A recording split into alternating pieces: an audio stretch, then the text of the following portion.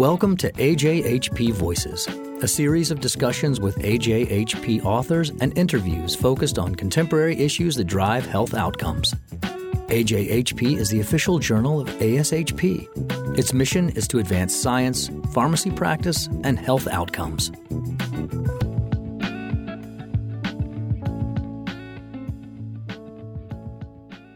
This is William Zelmer for AJHP Voices.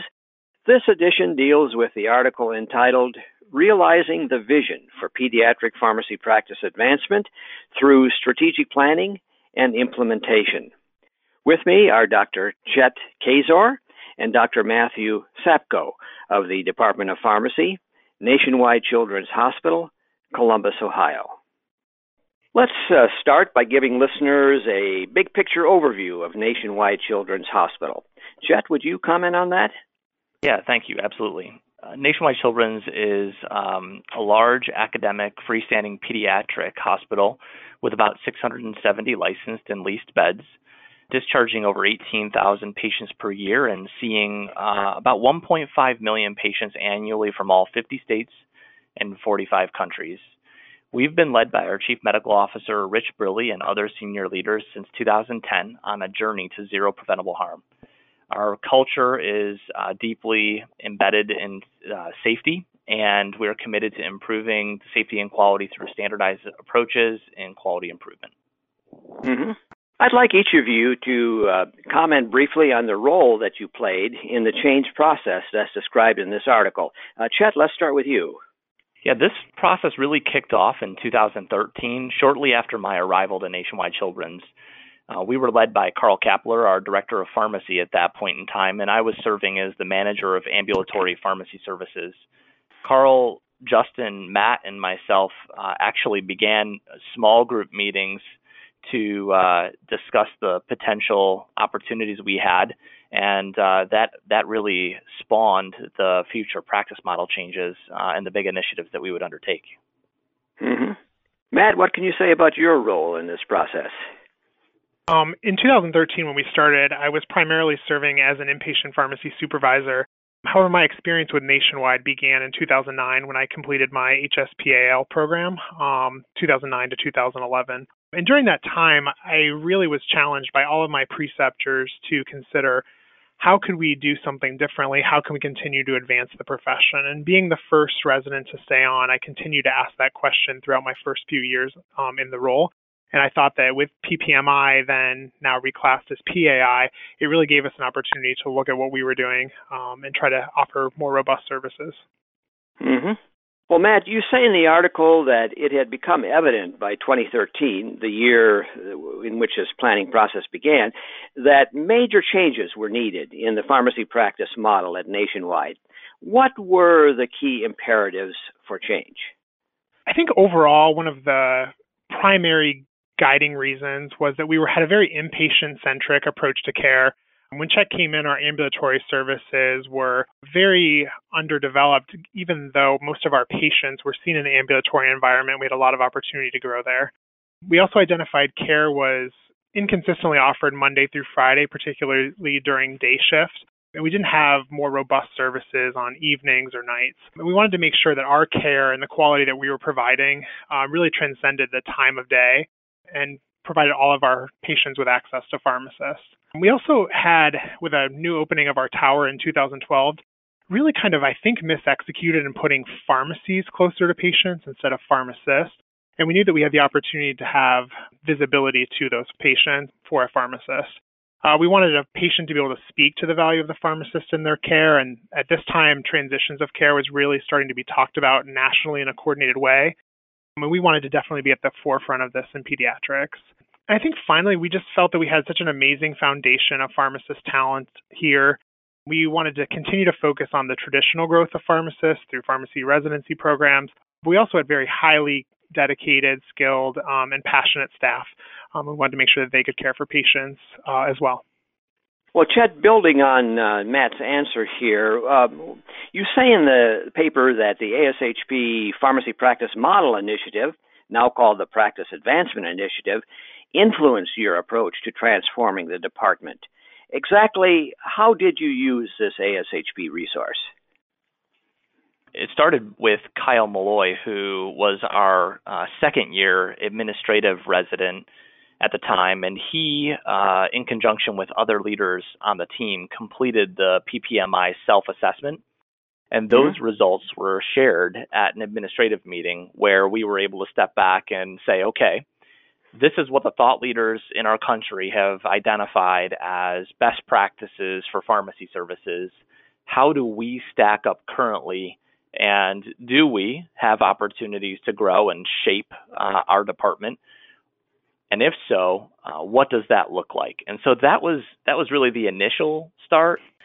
From there, Kara Curzan Barassi, who was our first year administrative resident, completed a comparative literature review of the various different PPMI efforts that had been published to that point, giving us a foundation for how others had taken some of the early steps along the way. And even beyond that, there were other articles or documents published by ASHP, which we used. One of the ones that comes to my mind is there was a PPMI document called Transforming How Pharmacists Care for Patients. And one of the key themes in there was PPMI is a profession-led initiative that empowers the pharmacist and the pharmacy team to take responsibility for patient outcomes. And that's something that we really tried to think about is, how do patients see the way pharmacists deliver care and the pharmacy team delivers care, and how do we do a better job of looking through that lens as well when we're developing our services? Matt, this article comments on the high level of staff engagement that characterized the planning process. At one point, this resulted in the designation of 6 work groups, each focused on a particular strategic goal. Now, one of those goals was to provide integrated clinical pharmacy services to achieve best clinical outcomes across the continuum of care. Tell us about the thinking behind this goal and the key changes you had to make in pursuing it. Yeah, I think there's 3 or 4 major pillars that helped us strengthen our continuum of care. I think both Chet and I have already said, and I think we just continue to hammer this home even in how we lead today. But it's making sure that patients had access and visibility to the value that a pharmacist can provide. And I think that this included needing to push beyond the traditional way of thinking, such as being available and providing care to patients indirectly through other providers on rounds, to actually being directly patient-facing with some of our activities. I think what really allowed us to grow from the inpatient-centric to having more robust ambulatory services is actually an idea that was pitched to Chet from one of our inpatient pharmacists about a vision for specialty pharmacy services. And is this a way to not only grow our overall hospital enterprise, but also just be more visible and available to patients? He took this idea and then with several leaders across our organization and within pharmacy has allowed us to grow more robust clinical services, specifically for those acute patients in some of the ambulatory realms that have counterparts on the inpatients. And so we've been able to see increased access to medications, pharmacists, and importantly, safe and consistent care. As we already mentioned, I think we have a very dedicated, hardworking, high-potential staff pharmacist, and we wanted to make sure that we utilize them in the evenings and nights and even during the days to better care for our patients. We believed we could train them and teach some of these motivated team members to develop the communication skills, the clinical skills, and the critical thinking that needed to be present across the continuum of care.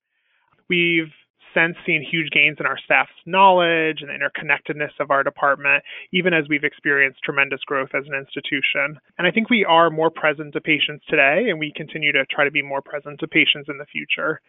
And then I think indirectly through all of this, we've actually seen better work-life balance by our clinical staff, the enhanced knowledge that I already talked about of our pharmacists in general, and then hopefully an overall improved collaboration and teamwork as we've continued to broaden our approach to patient care across the continuum. Well, Chet, you certainly had an ambitious agenda that was probably viewed by some staff members as maybe disruptive and perhaps a departure from longstanding practices. Was this in fact the case? And if so, how did you deal with it? Yeah, that's a great question, and I think something that any major change initiative is likely to encounter.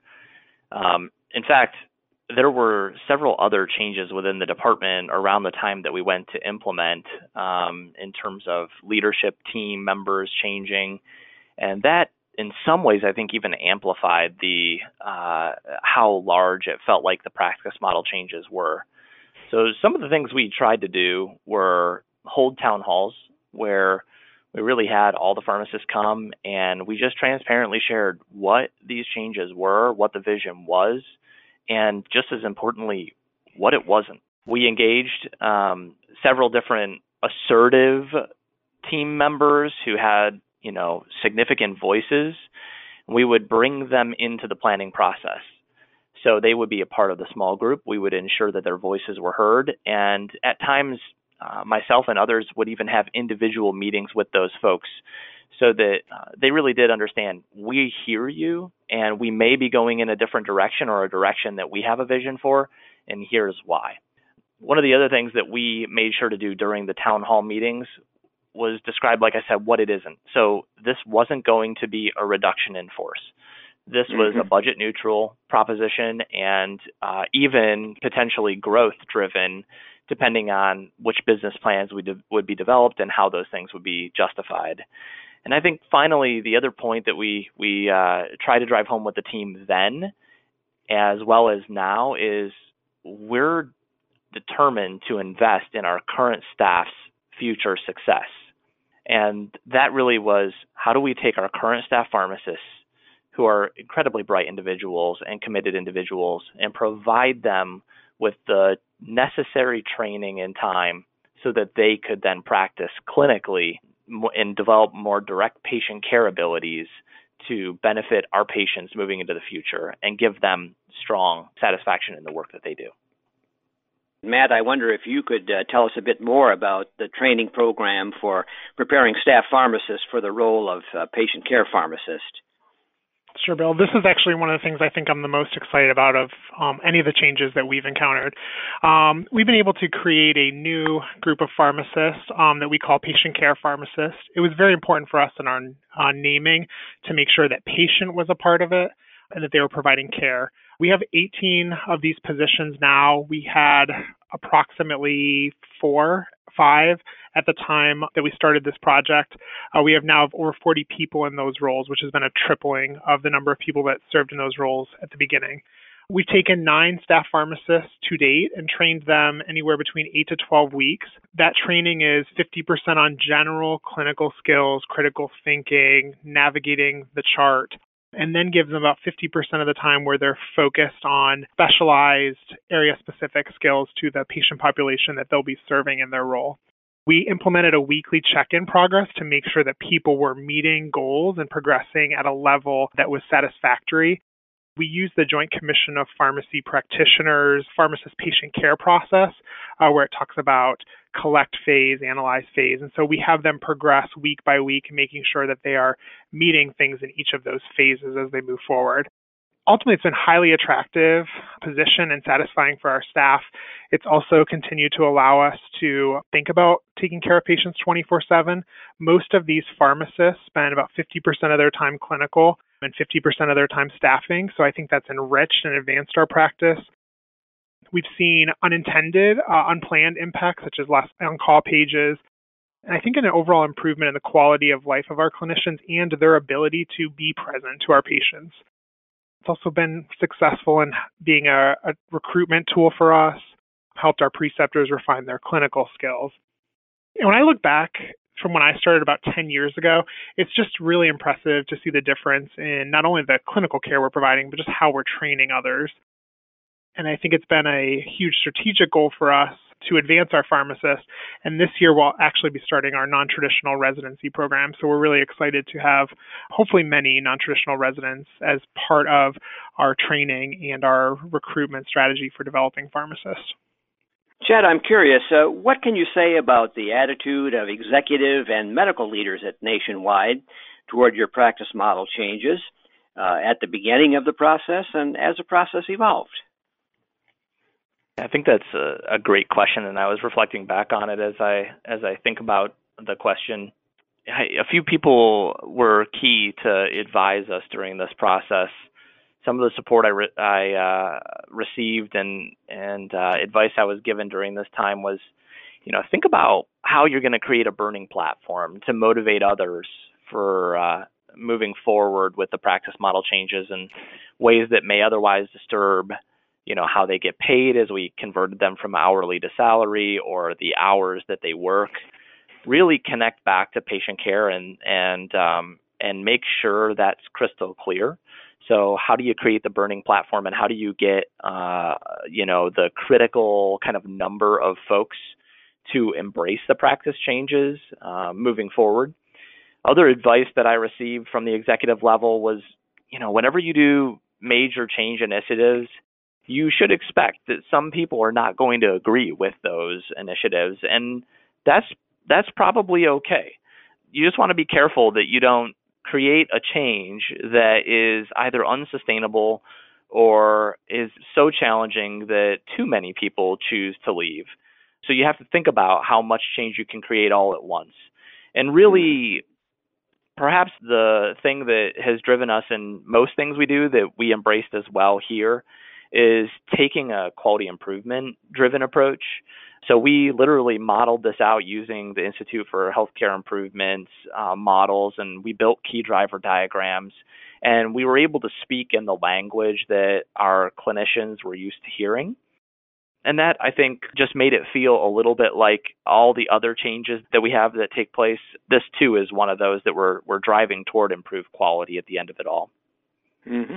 Matt, turning to you, I know that Nationwide Children's Hospital has a reputation as a progressive institution that has an authentic concern for the health and well-being of its neighbors in the Columbus, Ohio region. Can you tell us, how is this playing out in terms of the hospital's scope of services, and is the pharmacy engaged in any of these initiatives? Yeah, I love this question. I think it's one of the difference makers for Nationwide Children's is just how integrated pharmacy is with a lot of the things that are happening around the organization. We stay in close contact with government relations, community relations, marketing, and the various volunteer activities that are going on. And I want to highlight just a couple of those that come to mind. A few months ago, I remember reading an article about premier world-class institutions such as Nationwide often have surrounding neighborhoods, locations, people that can't access the very services that they need from those institutions. And we in pharmacy and we as an organization seek to change that. We know we want to be a good 21st century neighbor to all of those that are around our hospital enterprise and around our community. So our hospital has partnered with many local organizations. And we've created a hospital initiative known as Healthy Neighborhoods, Healthy Families, or HNHF. Our department has been involved. We took a bus tour of the kind of 5 pillars of the HNHF area. Chet and I mentor in the local schools. We particularly have a high school student that we've mentored for 3 years that will be graduating this year. And I had the opportunity to be involved with a live and learn community called The Gateway. And this provides really nice, safe, quality housing paired with career options for the people that do live there. And so we partnered in 2018 with Columbus State's technician program, as well as Nationwide Children's, to offer a technician training program to, hopefully enrich and invest those that live in the community, but also help for our own recruitment here to Nationwide. Our tech supervisor that we have here is on the board for several of the local training programs. I think one of the best community events that comes to my mind, and I'm sure Chet would echo, is the Columbus Marathon, which benefits Nationwide Children's Hospital. I have a lot of friends that are runners, and this is by far most of their favorite marathon because at each mile we celebrate a patient champion from our hospital who's out there to root you on. And for even those of us like myself that are not a runner, it's incredibly inspiring. And something we didn't talk about in our article, but I think I would be remiss for not mentioning now, is that we are opening a first-of-its-kind pediatric behavioral health pavilion in just 3 weeks in March 2020. This will have 400,000 square feet of very methodically, carefully planned spaces that are going to address the mental health needs of our patients in addition to the medical needs that we've been focused on for the last 100-plus years. And so nationally, people are watching to see how and what we do, and we welcome that challenge. We believe we can transform and innovate mental and medical care of kids, and that it's going to be a legacy for our community in the future. And so we take great pride in that and just how invested our hospital and organization is in making sure that we are preparing and taking care of the kids that will be the leaders of tomorrow. Matt, everything you've said really seems to fit nicely with the concept of population health that is getting so much attention in healthcare delivery today. So very good. Commend you for all of that. As we draw our conversation to a close, let me ask each of you to reflect on the change process you have been leading over the past 7 years. What have been the key lessons for achieving success in major practice change in an institution such as yours? Chet, would you kick this off? Sure. I've thought about this many times actually through the years as we've come through the practice model changes, and now that we in many ways can kind of look back on them. A couple of thoughts that come to my mind are, I think it's important as a leader in moments like this to also be honest with the vulnerabilities and to ask people to get on board. I really need your help. I'm asking you to help us be a part of this success. Learn with us through our failures so that we can ultimately create the successful endeavor that we're embarking upon. So I think that was an important lesson that at least I learned during this process. I did not appreciate the toll that really significant practice model changes can take on the leadership team. It's exhausting, to really shift practice. And, it's really important to ensure that we are empowering our leaders, that we're taking time away to recharge the batteries, that we see the humor in some of the challenging moments. And it is gritty. Matt and I have talked about this numerous times over the years. When you're going to make change like this happen, it requires a certain amount of requisite grit or managerial courage to drive home that change while still hearing the concerns and asking yourself, are we doing the right thing? And then, doubling down on those efforts or changing course, when you need to. I'm interested in what Matt would say as well on this one. Yeah, Matt, let's have your perspectives as well. I think Chet summarized extremely well. 2 words that I'll add on to that. I think, Bill, you had earlier said engagement. So the other 2 that I will add on in addition to what Chet said are trust and humility. I think we needed trust to make sure that everybody knew that everybody was trying, even if we did have those missteps or failures along the way. And then humility was critical because certainly we, Chet, myself, Carl, Justin, did not have all of the answers, and we truly questioned and needed our thought leaders and clinical experts to help us create this best practice model as much as we did at the beginning as we still do today. The one thing, when you had asked before, Bill, you had asked Chet a question regarding our ambitious agenda, and he kind of talked through some of those changes. In this process, we also developed, we have organizational values. We also developed 4 core values to our department.